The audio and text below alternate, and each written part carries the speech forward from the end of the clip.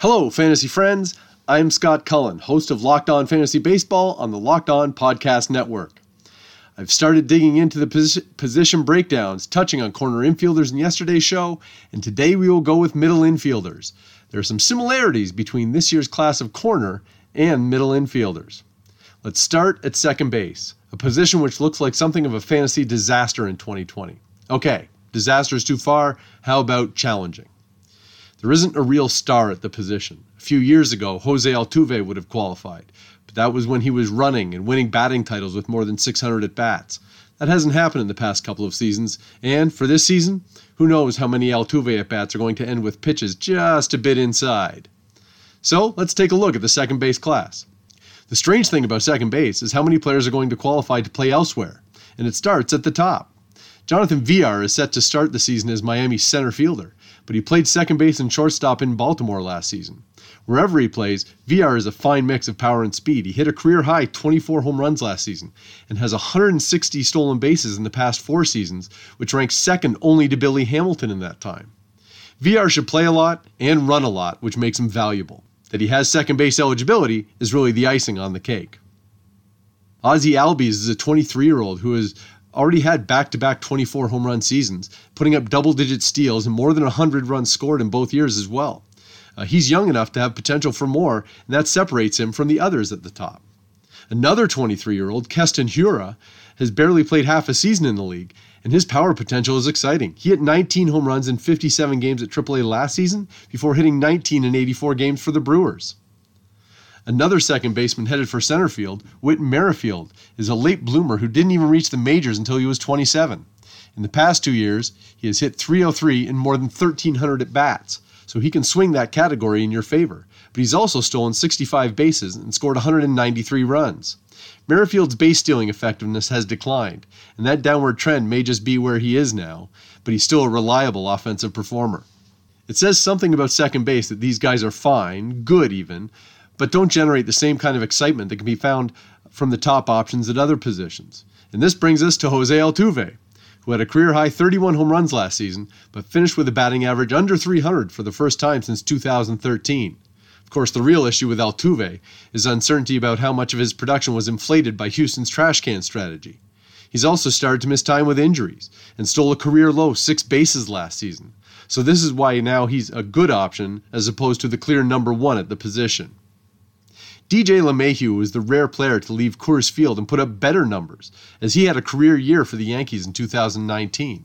He's not likely to match last season's 26 home runs, but he's hit over 300 in 4 of the past 5 seasons and scored 90 or more runs in 4 straight. Last year's LeMahieu could be as good as any at this position, but the fair expectation is for some regression. Once we move beyond that group, question marks start to get a little more serious. Cavan Biggio flashed potential as a rookie for the Blue Jays, but he also strikes out a lot. That led to a .234 batting average, and that can be a bit of a downer for a guy who could conceivably be a 2020 threat. Dodgers rookie Gavin Lux is something of a wild card. He hit .347 with 26 home runs at Double and Triple-A before getting promoted late last season. If he plays every day and can mash Major League pitching, 22-year-old Lux could be a top-tier second baseman as soon as this year. Moving on, we get to veterans like Cesar Hernandez, Colton Wong, and Starlin Castro, kinds of players that can last late in drafts and can adequately fill middle infield spots, but they're not exactly exciting. For late-round upside, you could consider someone like Rougned Odor, who has 3 30-home run seasons on his resume, but he's also hit under .210 in 2 of the past 3 seasons. He's a classic hit-or-miss candidate. The real value play at second base may be finding players with multi-position values, so guys who aren't necessarily second basemen, really. Eduardo Escobar, Max Muncy, Ketel Marte, Gleyber Torres, Tommy Edman, Jeff McNeil, Mike Moustakas all have potentially more relative value at second base than their other positions. That sounds depressing, honestly, but that might be the way to address this position. So let's take a break. We'll pick things up on the other side with a look at shortstop, a position full of stars. And we're back. We made it through second base, so let's look at shortstop, where the talent pool runs deeper. Francisco Lindor has 3 straight seasons with more than 30 home runs, has more than 20 steals in the past 2 seasons, and at least 99 runs scored in each of the past 4 seasons. He missed some games last season, but led the majors in plate appearances in 2017 and 2018. Trey Turner may have the highest ceiling of shortstops. He has at least 30 stolen bases in 4 straight seasons and has hit 19 home runs in each of the past 2 seasons. But he's also had more than 525 at-bats just once in his career. If he could stay healthy for 600-plus at-bats, Turner would be devastating. But there's some comfort in knowing that he's productive even if he doesn't max out on games played. Rockies shortstop Trevor Story has back-to-back seasons with more than 30 home runs and more than 20 stolen bases while hitting over .290. There's a pretty fair argument to be made for any one of these 3 shortstops to be the first one off the board, and all 3 should be gone by early in the second round of most drafts.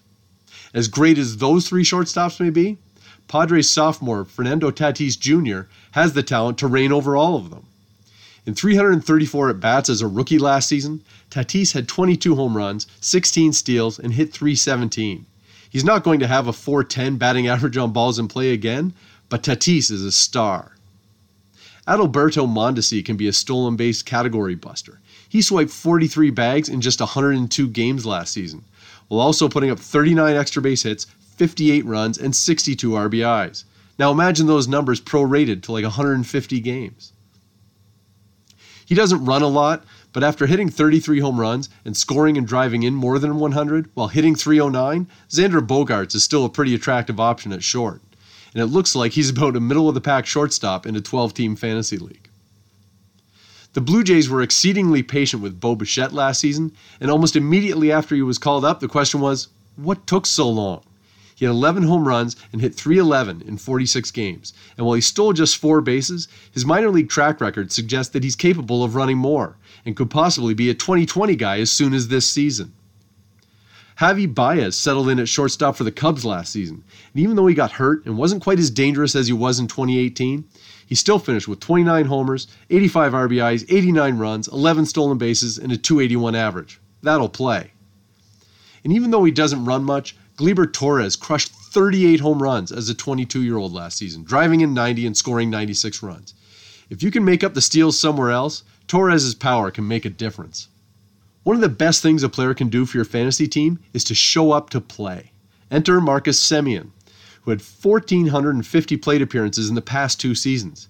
He had a career-high 33 home runs and 123 runs scored last season, while hitting a career-high .285. So it may be difficult for him to repeat all those numbers, but after 2019, Semien shouldn't be ignored. Tim Anderson has shown some power and speed potential and was a 2020 player in 2018. He was on his way to another before getting hurt last season when he had 18 home runs, 17 stolen bases, and was hitting a league-leading .335. That batting average was fueled by a .399 batting average on balls in play, but Anderson can rack up some numbers if he stays healthy. Health has been the main issue dogging Carlos Correa, and he still managed to hit 21 home runs and 280 at-bats last season. He's had more than 425 at-bats just once in 5 seasons, and he's not a threat to run, but Correa has the power numbers to be interesting if he can stay healthy for even 3/4 of a season. Beyond that, there are still some veterans who can provide nice value, a group that includes Elvis Andrus, Jorge Polanco, Gene Segura, and even second-year Mets shortstop Ahmed Rosario. It's a position that offers star talent at the top end, and it runs deep, so you can almost assuredly get one quality shortstop and maybe even a second one to fill that middle infield slot. So, the last 2 podcasts have taken care of the infield. Tomorrow, we'll hit the outfield as we work our way through the lineup. Don't worry, we'll get to sleepers, breakthrough players, and more, but we're just getting started here. There's lots more to come. Hit me up with your questions. I'm at @ByScottCullen on Twitter. The show is at LO_fantasy baseball on Twitter. And if you want to send an email, direct it to lockedonfantasybaseball@gmail.com.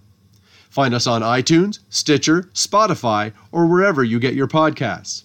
And stay locked in with Locked On Fantasy Baseball, your source for daily fantasy news and analysis.